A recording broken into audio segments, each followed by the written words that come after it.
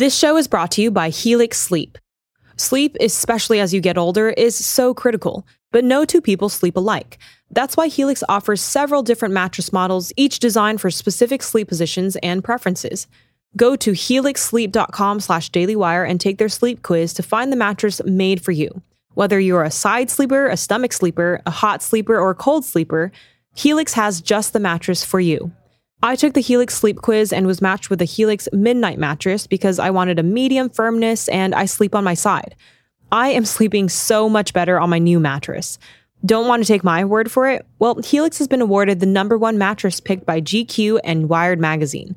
It's even recommended by multiple leading chiropractors and doctors of sleep medicine as a go-to solution for improving your sleep. Take the quiz and order the perfect mattress right to your door, shipped for free. It's so quick and fun to unbox, and you won't believe how well you'll sleep. All Helix mattresses come with a 100-night trial and a 10 or 15-year warranty.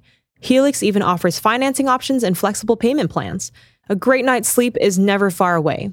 Helix is offering 20% off all mattress orders and a free bedroom bundle for our listeners. Go to helixsleep.com/dailywire and use code HelixPartner20. This is their best offer yet, and it won't last long. That's helixsleep.com/dailywire, code HelixPartner20. Anyone with two brain cells to rub together has known for a long time that BLM is a racket. But even I did not appreciate just how much of a racket it is until BLM's latest tax filings came out.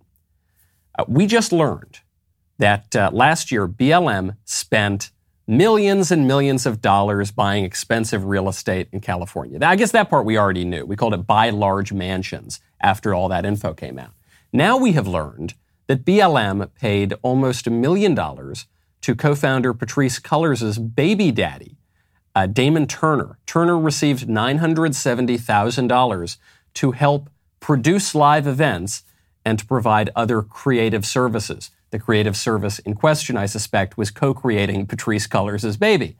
The group also paid $840,000 to Cullors' brother, Paul Cullors, for providing security services, presumably securing all of that money in his bank account.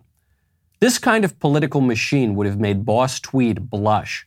The old Tammany Hall Democrat machine had absolutely nothing on BLM. And we can laugh at it. And we can even be outraged about it. But guess what? BLM still has about $42 million in net assets on hand. They've still got an annual operating budget of $4 million, and they've got no end in sight to their donations. The Democrat political machine is still operating at a very high level. The more things change, the more they stay the same. I'm Michael Knowles. It's The Michael Knowles Show.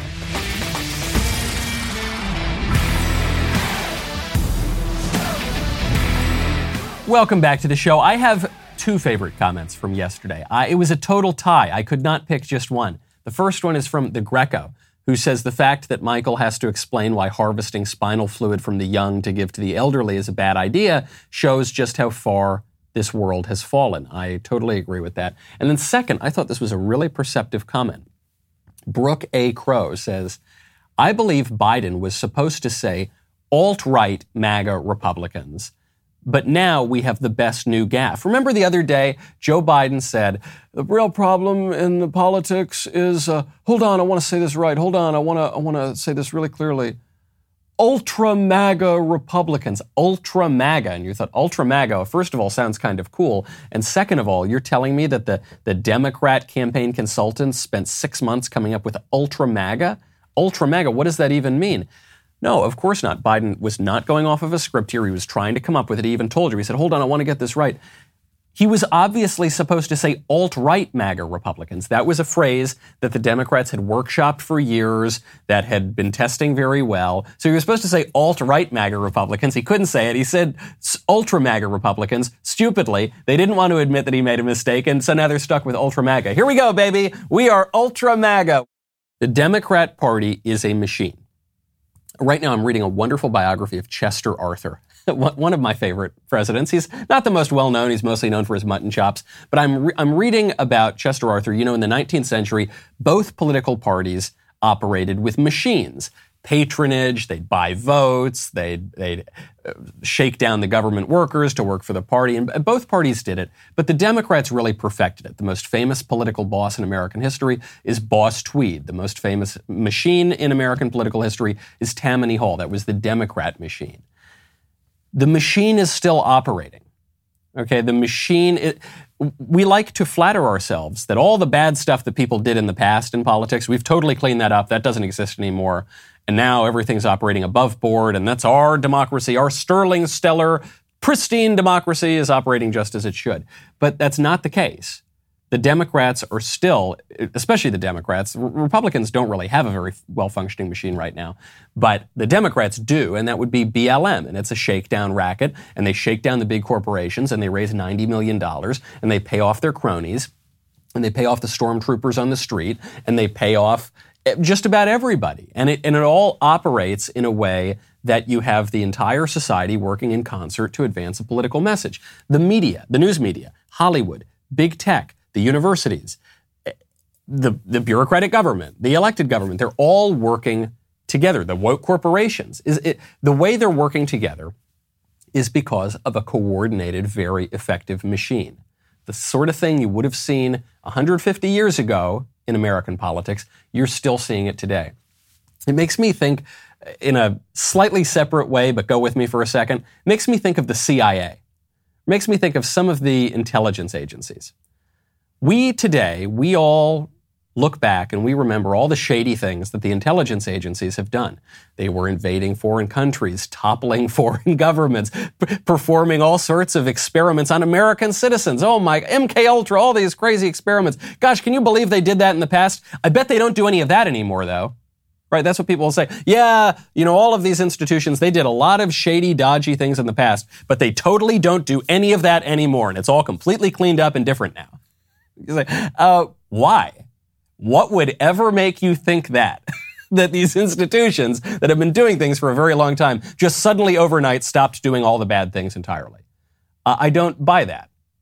And if we don't buy that with, I don't know, an intelligence agency or something like that, why would we buy it with a political party? The more things change, the more they stay the same. So the way a machine works is you got a carrot and you got a stick. The carrot is when you grease the wheels. The carrot is when you pay people off. The carrot is when you give people favors and patronage. The stick is when you punish people for crossing your machine. And you're seeing that right now. The new Democrat stick is accusing any conservative, anyone who in any way calls out their plans, of being a racist. The worst thing that you can possibly be called in America today is a racist. And so they wield this very effectively and very loosely. One of the most important strategies for the Democrats is mass migration. They have relied on mass migration because, statistically speaking, new immigrants and their kids and their grandkids are much more likely to vote for Democrats than Republicans.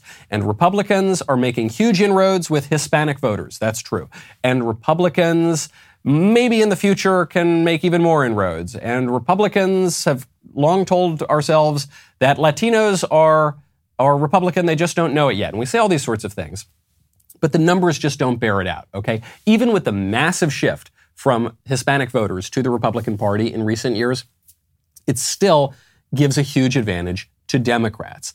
And if you say that now, if you say that Democrats are obviously using immigration policy to change the electorate, change the demographics of the country in a way that they think will give them an advantage, you're called a racist, awful conspiracy theorist. This is what Joy Reid just said the other day. They are exploiting the shooting in Buffalo to attack Tucker Carlson in particular, because he's the most prominent conservative television host, but really all of us, everyone who has a conservative podcast, everyone who has a conservative radio show, everyone who's an elected conservative or just down there at the grassroots level, going to your local Republican meeting, you are being called a racist, terrible, evil, awful person who's responsible for a shooting in Buffalo because you're calling out their strategy.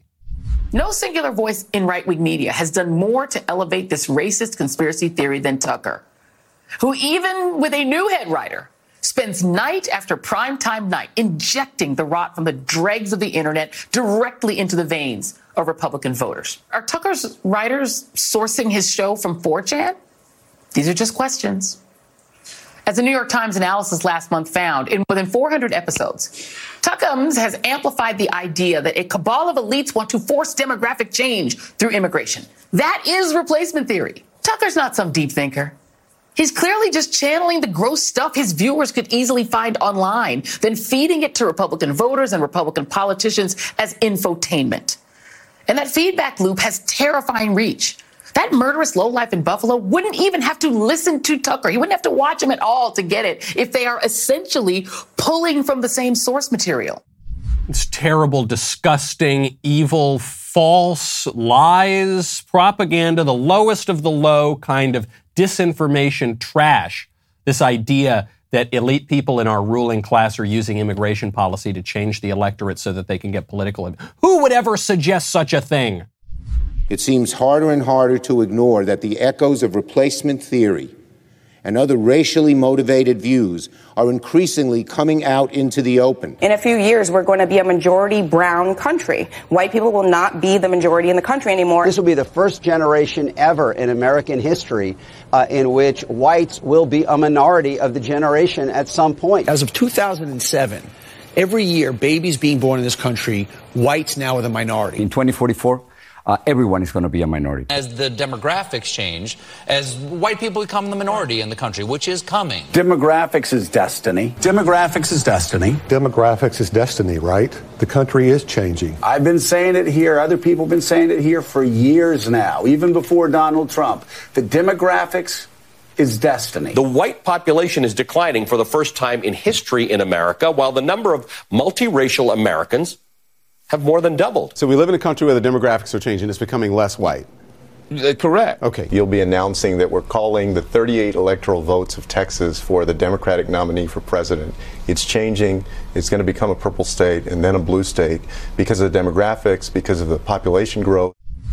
This goes on for like another minute, okay? This goes on. And you see Julian Castro, he's saying, look, and it's going to totally give us the win. It's going to give us Texas, which was one of the reddest states, and it's because of people outside of Texas, by which we mean Mexico, by which we mean Latin America. And then Joe Scarborough, he says, demographics is destiny. Whoa, cool it with the racist great replacement theory there, Joe. All right? I don't need this much racism in my morning.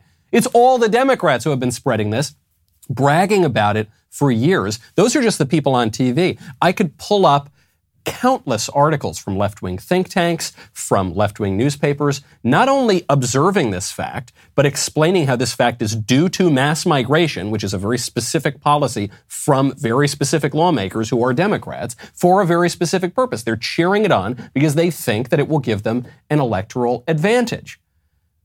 And it's our fault because they told us what they were doing. They're doing a thing to put themselves in power, they think, permanently. Then they're telling us that they're doing that thing. And then when we repeat to them the thing that they just told us, they call us racist for repeating it. Doesn't make a lot of sense. Gets my blood boiling that I'm being gaslit in this way. And when I want to relax, I got to check out my Allform. Right now, go to allform.com/Knowles. You know how much I love Helix. I adore my Helix mattress. It's terrific. Well, Helix has left the bedroom and started making sofas. They just launched a new company called Allform. They are already making the greatest sofas ever. What makes Allform so cool? Well, it's the easiest way that you can customize a sofa using premium materials at a fraction of the cost of traditional stores. You pick the fabric, the color of the legs, the sofa size, the shape. You make sure it's a perfect fit for you and your home. They've got armchairs, they've got love seats. Goes all the way up to an 8-seat sectional. And probably my favorite part is, let's say you're in a small apartment right now, but you're going to get a house at some point. You can grow your sofa with you. You can buy more seats later, add them on. Really easy, really chic, really, really sleek stuff.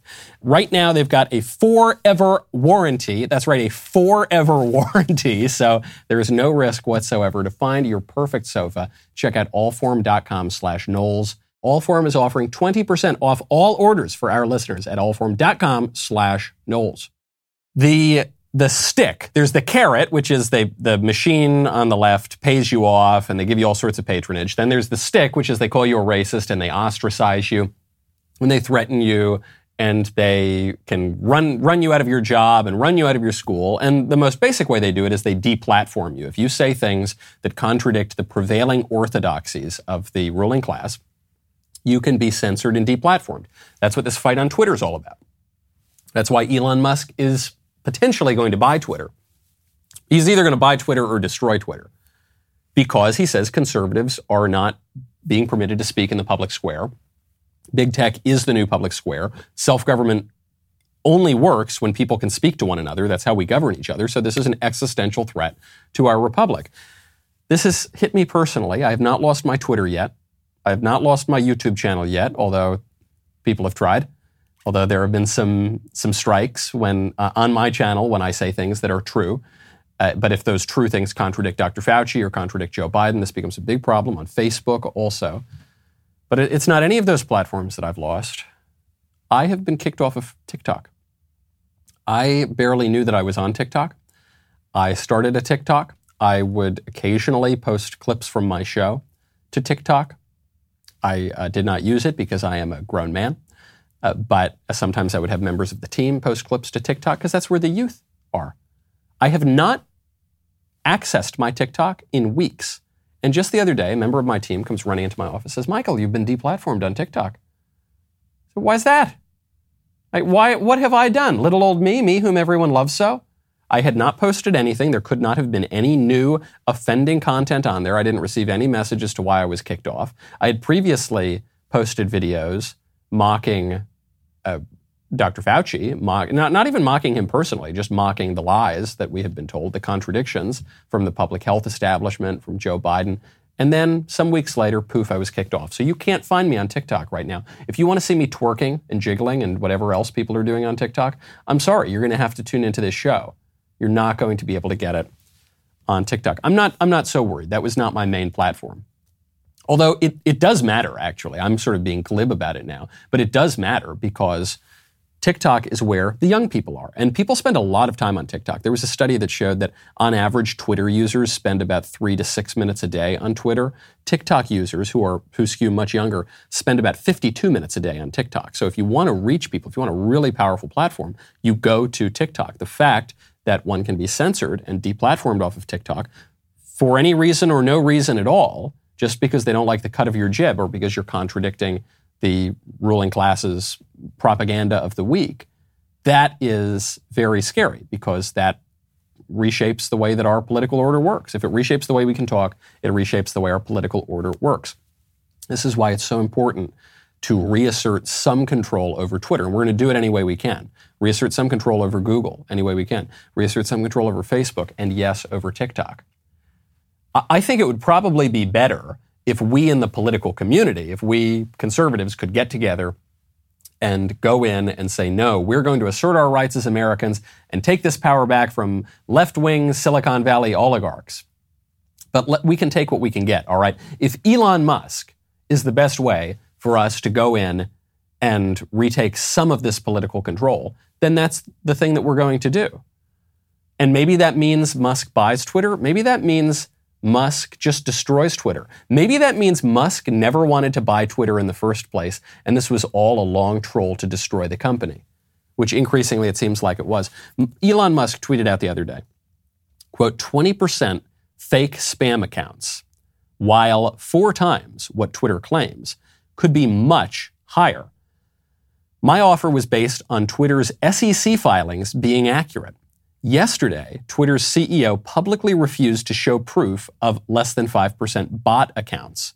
This deal cannot move forward until he does. So do you see what's happened here? All the while, we've been waiting. All of Elon's cryptic messages, he's quoting poetry.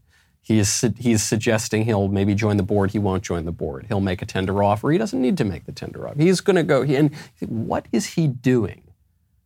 They said if the board rejects your bid, Elon, what are you going to do? He said, I've got a plan B. I'm not going to tell you what that is now. Well, plan B or C or D might not even be buying Twitter. It might just be destroying Twitter. Because he's saying, look, I made my offer of whatever it was, $44 billion or something, based on the idea that Twitter has less than 5% bot accounts. Now, does anyone believe that fewer than 5% of the accounts on Twitter are bots and spam? I don't. I'm just a regular Twitter user. I think that number is way higher. If you use Twitter, surely you're going to think that number is way higher. Elon Musk uses Twitter a lot, and he looked into it enough to potentially buy Twitter. You don't think that Elon Musk maybe thought, I think Twitter's official filings on the spam bot accounts, they're probably a little low. No, I think he probably suspected they were a little low. And so he goes in and he makes the offer, and then it goes all the way along here. And then he says, wait a second, I'm looking over your Securities and Exchange Commission filings here, and it's looking to me like you might have been dishonest on some of your filings with the government. It's looking to me like you might be committing some fraud against your investors here. Prove to me that fewer than 5% of your accounts are bots and spam. And the CEO of Twitter, for now the CEO of Twitter, Parag Agrawal, said, no, we can't do that. I wish we could, but there's no way. We don't have any access to show. And Elon just responded with the little feces emoji. Right underneath, he said, I'm pretty sure you can, but you don't want to, because what it's going to show is that you guys are perpetrating a fraud.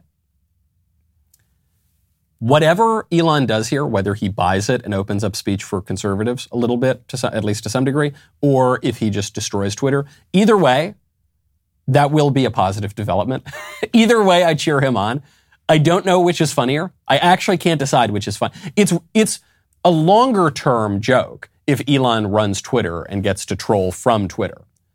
But it is a spectacular, magnificent joke if he just does all of this to destroy Twitter for perpetrating a fraud. He would be destroying it not just to troll them and get his kicks. He would be doing it with a purpose. He actually would be exposing a fraud. He actually would be improving speech in the public square. It's as I frequently say, it is not enough to own the libs. It's good to own the libs. I'm pro owning the libs, but one needs to own the libs with purpose. You don't want to be frivolously owning the libs. Why is Elon doing all of this? Is he sincere? What's his end game? A lot of people have pointed out that Elon Musk is a lib. He's a Democrat. He's an Obama Democrat. He voted for Obama twice, I believe. Well, now Elon says he's officially a Republican. He tweeted out, or I don't know if he tweeted this. I don't know how much he's using Twitter these days, but he at least stated, I have voted overwhelmingly for Democrats historically. Like, I'm not sure. I might never have voted for a Republican, just to be clear. Now, this election, I will. He posted a meme the other day of him standing still to the left of center. You had the left of the political aisle and the right of the political aisle. He was left of center. And then the leftists ran so far left, and the right didn't really move. The right actually moved a little bit to the left. And so now all of a sudden, Elon, having not moved at all, is center right. That's what happened. And so is Elon a Republican? Is he being sincere? I suspect he probably is. I think there are a lot of people who would have called themselves liberals or leftists even, or center left, who now are firmly on the right because they hold such radical positions as don't chop off little kids' genitals, such radical positions as don't kill little babies 1 minute before they're born, such radical positions as, hey, maybe a handful of woke bazillionaires shouldn't completely dominate our political discourse. And the establishment is trying desperately to counter that narrative. So Sonny Hostin on The View insists, no, Elon, you're wrong. No, most Americans, you're wrong. Actually, it's the Republicans who have moved much further to the right. They are playing to the base. I mean, if you look at all the studies, the Republican Party has moved further to the right than Democrats have to the left. There's a Pew Research Center analysis that finds that on average, Democrats and Republicans are farther apart ideologically today than at any time in the past 50 years. And that ideological divide breaks down to the Republican Party being an extremist party, and the Democratic Party actually, as you just mentioned, Sarah, moving more to the center. But isn't the problem the primaries? Because you can't get through these primaries unless you are extreme, especially right now in the Republican Party. That claim that Sonny Hostin just made is so ridiculous, it almost isn't worth responding to. I will respond to it because it's going to be a common refrain in this election. On what issue have the Democrats moved to the center? On what issue? On abortion? No, they went from safe, legal, and rare to abortion on demand without apology up to the moment of birth and maybe afterward. On immigration? No, they went from we've got to keep illegal aliens out of our country to we need completely open borders and 3 million migrants coming in per year, 2 million of whom are illegal. On sexual issues? No, we went from maybe teach sex ed in high schools to we need to trans the kindergartners. I don't think so. On what issue? On what issue have they become... On free speech? No, they went from let's tolerate free speech to let's censor all the conservatives. On what they've moved radically left on all of the issues. What about the Republicans? Where have they moved right?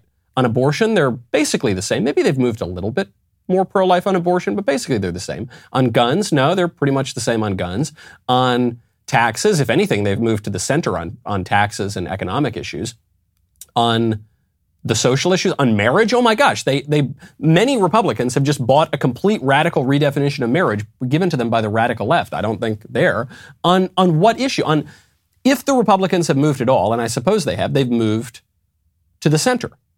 And this is not just, well, the leftists say that it's the other guys who moved, and it's the conservatives say it's the other guy. No, you just look at the issue by issue. Tell me where I went wrong. I don't think I've said anything wrong. I'm giving specific examples. I can prove my argument. Sunny Hostin is just spouting platitudes because her party has moved radically to the left. Now, we have a phenomenal new system in place such that we can talk to one another. Not just where you write into me in the mailbag, I like that too, but where you can submit your voice mailbag. How do you do it? It's on the website. You go to the Daily Wire website. You record your voice mailbag just on your phone. You record it, just on a little phone recording app. You scroll down on the website. You click on the Michael Knowles Show right there on the page.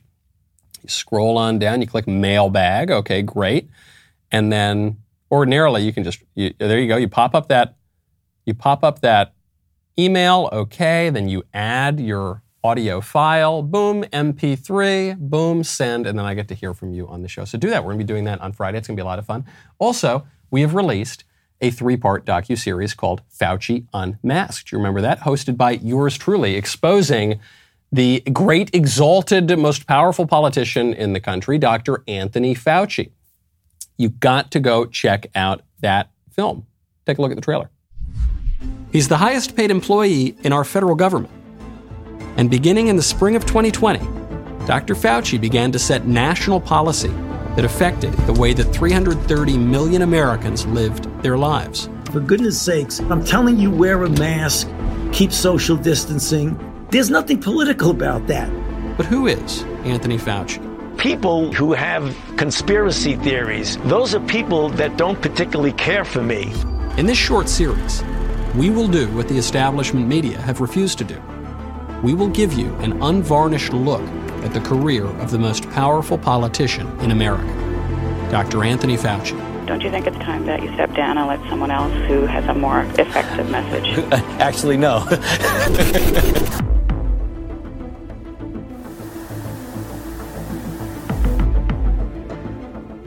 So we've got the 3-part series, Fauci Unmasked. We've got another documentary that I'm hosting that would be The Legacy of Roe, Choosing Death, The Legacy of Roe. That's also available now. Join our fearless fight for the truth by becoming a member today. dailywire.com/subscribe and watch Fauci Unmasked and watch Choosing Death, The Legacy of Roe. New members can use code Knowles, Knowles, for 20% off your membership. You're getting so much content. This is an extremely good deal. And you get 20% off with code Knowles. We'll be right back with a lot more.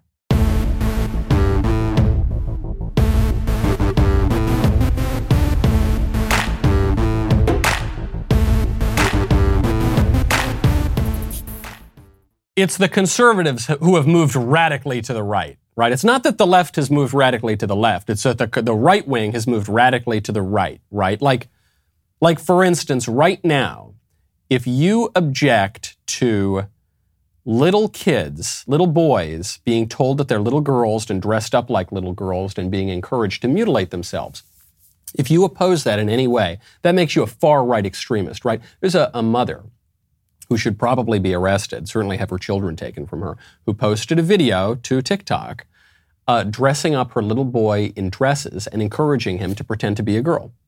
You love it, and you want it, and you picked it out, but you don't want it for school. Can you tell me why?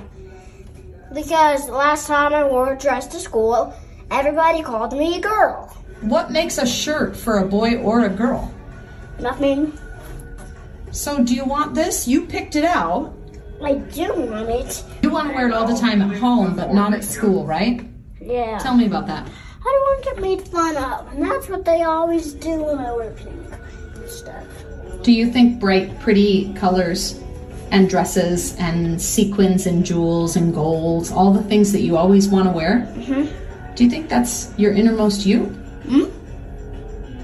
It is. Well, how are you going to be your innermost you when we live in a place that people think clothing belongs to particular gender? So the decision to dress up like a little girl, that was obviously just this little boy's personal decision, right? He's not being coached. And he's not being coached right before our very eyes. Hey, you love wearing sequins and dresses, right? That's what you really want to do, right? You want to do that thing? Yeah, okay. Yeah, but why won't you wear the dresses to school? Because the kids call me a girl when I do that, because I'm dressing up like a girl, and that's weird. Yeah, and that's bad that happens, right? And you tell me how much you want it. Tell me how much you totally want it. And it's not just me, a sick, very sick, twisted, pervert mother abusing her child and grooming. That's what the grooming is, right? When we use the phrase grooming and groomers, people think it has only this very narrow application to adults who are trying to have sex with children. But it has a much broader application than that. It is adults who are inculcating a sexual sense, a sexual desire, a sexual identity, a sexual orientation in little kids. This is why we called the teachers groomers when they were having private sexual conversations with kids that they didn't want their parents to hear about. It's not just because the teachers wanted to have sex with the students. Maybe they do. Maybe some of them do. But it's because it's still extremely creepy and psychologically damaging and accomplishing much of the same damage if you're just cultivating a disordered sexual identity in a kid. Like when this mother shamelessly, abusively puts her kid on TikTok we censored his face. She didn't censor his face. That was, when I saw this video going around the internet, I said, okay, I want to use this video. We have to talk about this, but don't you dare put this kid's face. Our editors have to censor that, because if his parents are not going to look out for him, at least we will, to the extent that we're exposing what his parents are doing. And she's just there with that phone. Okay, and you like this, and you want to wear the dresses, and you want to live out whatever sick fantasies I've got in my head, right? Says the mother. And if you oppose that, you're the radical. She's not the radical, because the left has moved to the center, according to Sunny Hostin. You're the radical if you think it's wrong to do that to little boys. You're the radical if you believe that babies before the moment of birth should not be killed, that it's wrong to kill babies. There was a pro-abortion rally at the Arizona state capitol. Two sides here. You've got the pro-life side, quietly demonstrating, praying, being polite, being normal. And you've got the pro-abortion side screaming until they're blue in the face. Which side seems more radical?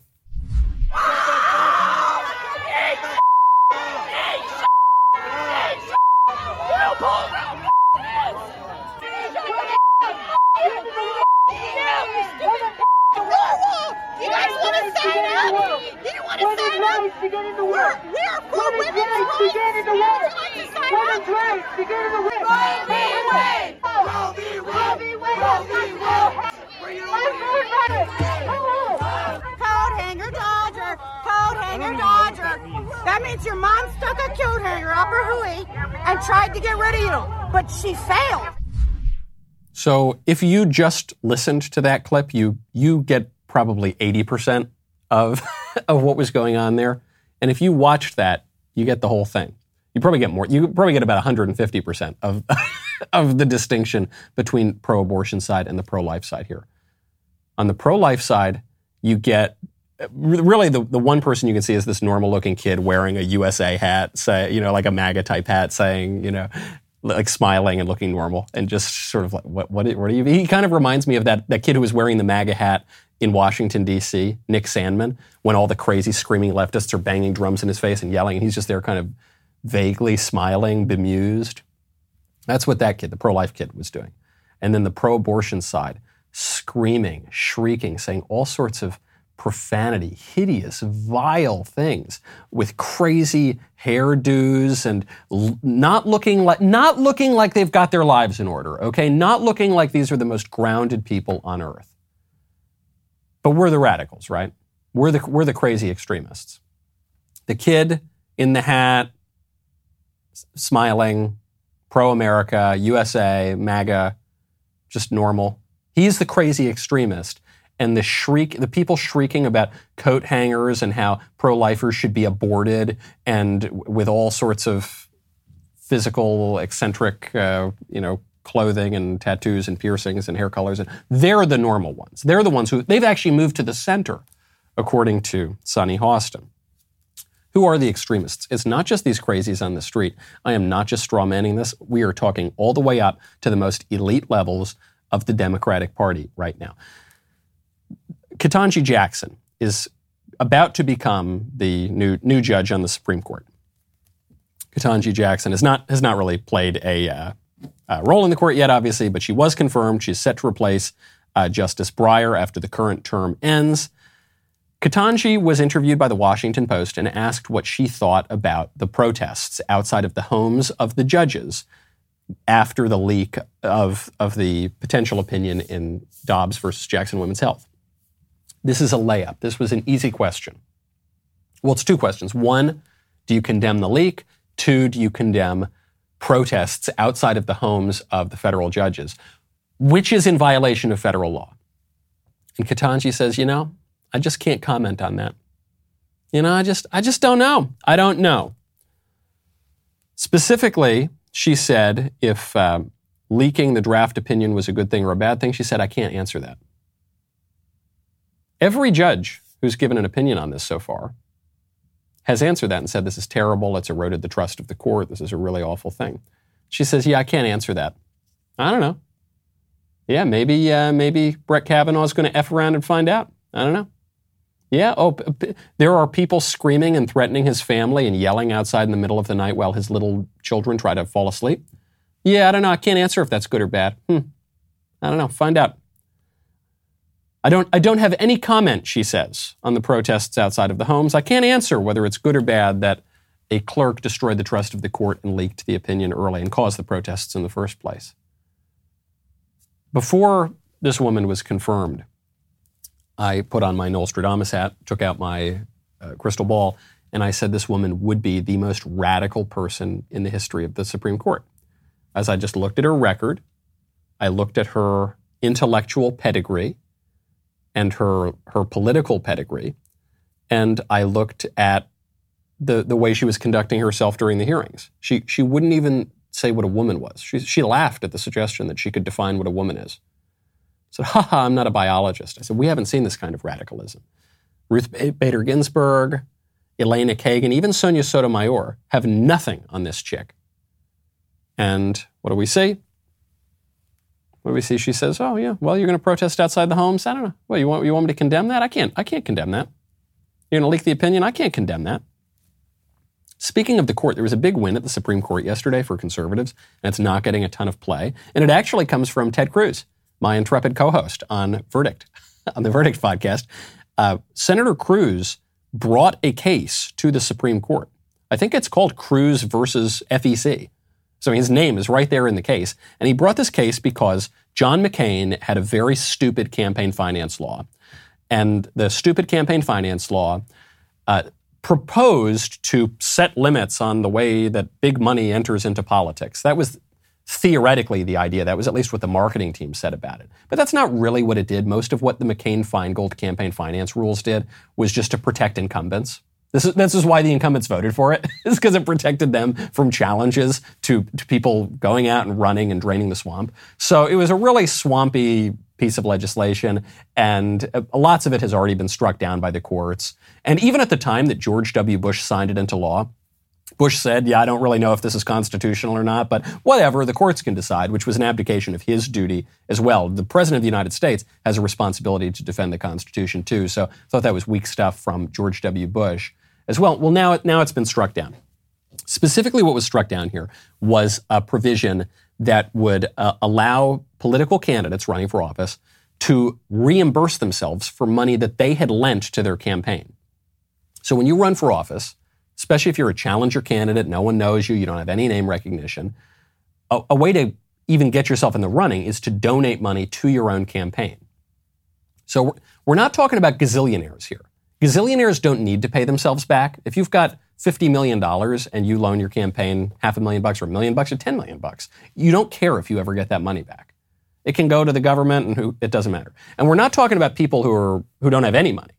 We're not talking about, because they wouldn't be able to loan themselves money in the first place. We're talking about doctors, we're talking about lawyers, we're talking about professionals who do well, who have money, who could make a big loan to them. Let's say they could loan their campaign, I don't know, $300,000, $400,000.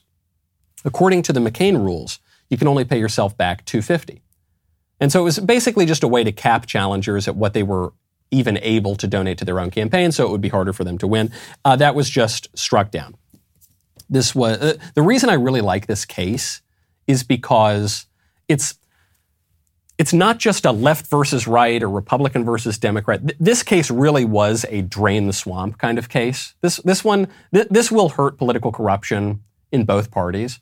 It gets back to that machine politics we were talking about at the very top of the show. This is a way to, not to get money out of politics, because you can't get money out of politics. That's not possible. And usually, like McCain-Feingold, usually the laws that purport to get money out of politics actually preserve the money in politics. Actually, because big politics always attracts big money, all that's going to happen is when you pass laws about money in politics, the money just goes elsewhere. The money just kind of hides itself, or the money is really only accessible to a certain protected political class, like the gazillionaires who don't need to pay themselves back, like the incumbents who have huge war chests, and not the challengers. So this was a big win, good win for conservatives. We're also now looking at the Pennsylvania Senate race, which is extraordinarily close. I told you yesterday on the show, the Pennsylvania Senate race was going to give you a hint of what the future of the Republican Party looked like. There were three top candidates. Dr. Oz, the daytime TV talk show host, who seemed like a pretty liberal candidate, actually, and was very recently attacking pro-life laws around the country from the GOP, and has done shows promoting transgenderism in kids and all sorts of madness. You had David McCormick, who seemed like kind of a business Republican, not the most rock-ribbed stalwart conservative, but not a total squish either, but, just kind of a centrist, moderate business Republican. And then Kathy Barnett, who was a political commentator. She didn't have a ton of money. We didn't know a ton about her. She was probably the newest to the political scene, at least at the national level. And she was the most conservative in terms of her positions. We still don't have an exact answer on who won the race. It was very, very close. Kathy Barnett was a distant third. So the rock-ribbed conservative in the race really fell down. She'd surged in the polls and then she fell down. McCormick, as election night was concluding, McCormick was leading. Dr. Oz was in second place. But we're talking about by tenths of a percentage point. So knowing the way that they count the votes in Pennsylvania, it seems unlikely that they're going to instantly come out with an answer. That battle in Pennsylvania, though, will also show you a little bit more about where the party is. Ted Cruz endorsed David McCormick. Donald Trump endorsed Dr. Oz. Some more right-wing conservative groups seem to go for, between Oz and McCormick, seem to go for McCormick. Sean Hannity went for Dr. Oz, but a lot of the conservative base really doesn't like Dr. Oz. So you're seeing Trump has a decent record right now on the endorsements. In Ohio, for instance, Cruz endorsed Josh Mandel. Donald Trump endorsed J.D. Vance. J.D. Vance won. So what's going to happen in Pennsylvania? What you are seeing right now in these races, even if you don't really care about the Republican primaries and even if you don't really care about 2022, what you are seeing play out is a shadow campaign for 2024. Whose endorsements matter? Who is going to have the right favors going in? Where it is, we haven't even talked about the endorsements that Ron DeSantis has made. We haven't even talked about the endorsements that other that Mike Pompeo has made, that Nikki Haley has made, that other presidential candidates are making. That is part of the race that's playing out right now. Now, a huge issue in Pennsylvania is energy. Energy is a really big issue. And you know that the two parties have totally different views on energy right now. What we are led to believe, you want to talk about grift, you want to talk about machine politics, you want to talk about disingenuous political rhetoric. What we are told is, if you support fossil fuels, if you in any way oppose solar, wind, green energy, renewable electric cars, if you oppose that in any way, you are destroying the earth. You're going to kill all of mankind within, well, it used to be 9 years. Now it's probably 7 or 8 years at this point. It's the same kind of argument you see in Buffalo. They say, if you in any way call out Democrats' immigration strategy, then you're responsible for a massacre in Buffalo. If you in any way oppose Democrats' radical energy reforms, you're responsible for the destruction of the earth. John Kerry, the White House climate czar, has come out and said that the United States needs to transition to electric cars. Transition, meaning you lose your current car and you have to get an electric car. We need to transition at 20 times the current rate. This year, we have to implement those promises. And what it means is we have to decarbonize the power sector 5 times faster than we are right now. We have to deploy renewables 5 times faster than we are right now. We have to transition to electric vehicles about 20 times faster than we are now. And we have to fully transition to a resilient net zero economy faster. We must transition. You all need to go buy Teslas. And if you can't afford, if you're a pauper and you can't afford the Model X for $96,000, well, at least you dirty peasants can get the Model S, can't you? Isn't that one's only about $45,000? That's chump change. So you have to buy your Tesla, and you have to put solar panels on your roofs. And you have to if you don't do all of this and buy from our companies, then the world will end. Why are they doing this? Why are they doing this? Are the libs promoting this particular segment of the energy industry out of the goodness of their heart, or because they genuinely believe the world is going to end in 7 years? Or because they haven't noticed that all the predictions they've made on the climate and the environment for the last 50 years haven't happened, and they keep changing the predictions radically, sometimes to the opposite of the predictions they had just previously made? Or do you think it's because of that? Or do you think it's because the Republicans own oil and gas and the Democrats own electric? With a little bit of an exception of Elon Musk, who used to be a Democrat, who now seems to be transitioning to a Republican. Everyone's transitioning these days. What do you think it is? I think, call me a cynic, call me jaded, I think it might have a little bit more to do with the latter. I don't think the Democrats really care all that much about the climate. I don't think they're really worried about the world ending in 10 years. Most of them, the elite Democrats.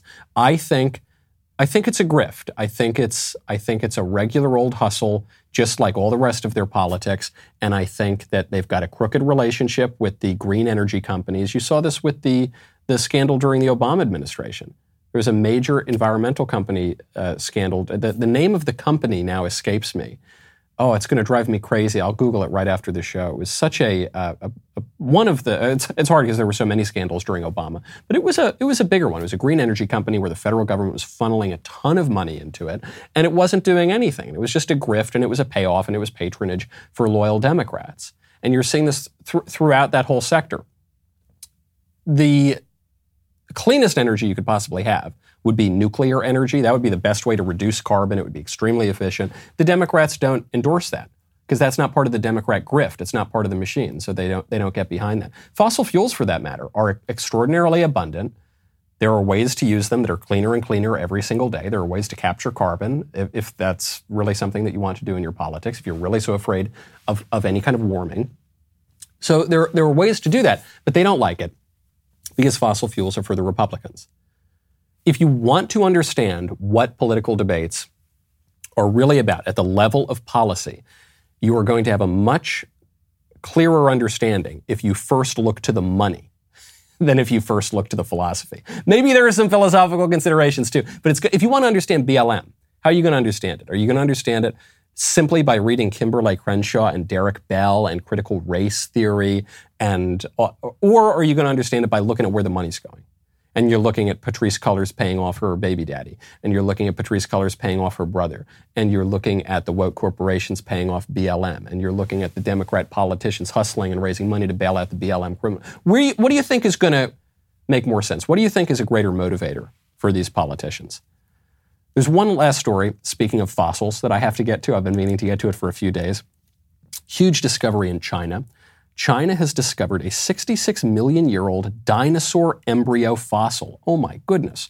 May 8th, 2022, just happened just a week or so ago. Scientists from the Fujian Science and Technology Museum and the China University of Geosciences revealed the discovery in a study published in the journal BMC Ecology and Evolution. This new dinosaur embryo fossil comes from the Jiangxi province. At least 2 of the eggs contain identifiable hadrosauroid embryos. I don't know if I'm pronouncing that correct. Hadrosauroid? I don't know. Described here for the first time. And my only question for them is, how do you know? How do you, I guess I have 2 questions. One, how do you know? What do you mean it's a little baby hadrosauroid? I thought it was just a clump of cells. I have been reliably informed by the libs that until the moment of birth, life forms are just their little meaningless, stupid clumps of cells. So my first question is, how do you know what it is? How could you identify it? 66 million years old. You can't even identify a human baby that was conceived 2 months ago. And then my second question is, well, who cares? Who cares? It's just a meaningless, pointless clump of cells that can just be thrown in the trash. So why does that matter? Hold on, you're telling me that a 66 million year old clump of cells from a dead lizard is more important than a human baby, a little human baby? That you're also calling a meaningless clump of cells? That doesn't seem, I think they're kind of giving away the game a little bit, folks. I think the logic is falling apart. Now, whether the extremely effective political machine will fall apart as easily as their logic, that is another matter. I'm Michael Knowles. This is The Michael Knowles Show. See you tomorrow.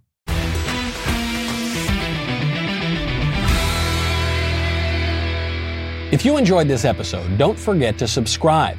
And if you want to help spread the word, please give us a 5-star review and tell your friends to subscribe. We're available on Apple Podcasts, Spotify, and wherever else you listen to podcasts. Also, be sure to check out the other Daily Wire podcasts, including The Ben Shapiro Show, The Andrew Klavan Show, and The Matt Walsh Show. The Michael Knowles Show is produced by Ben Davies. Executive producer, Jeremy Boring. Supervising producer, Mathis Glover. Production manager, Pavel Vidovsky. Editor and associate producer, Danny D'Amico. Associate producer, Justine Turley. Audio mixer, Mike Coromina. And hair and makeup by Cherokee Hart. The Michael Knowles Show is a Daily Wire production. Copyright Daily Wire 2022. Hey there, this is John Bickley, Daily Wire editor-in-chief and co-host of Morning Wire. On today's episode, Democrats push controversial new domestic terrorism laws following the Buffalo mass shooting. The House Intelligence Committee holds a public hearing on UFOs.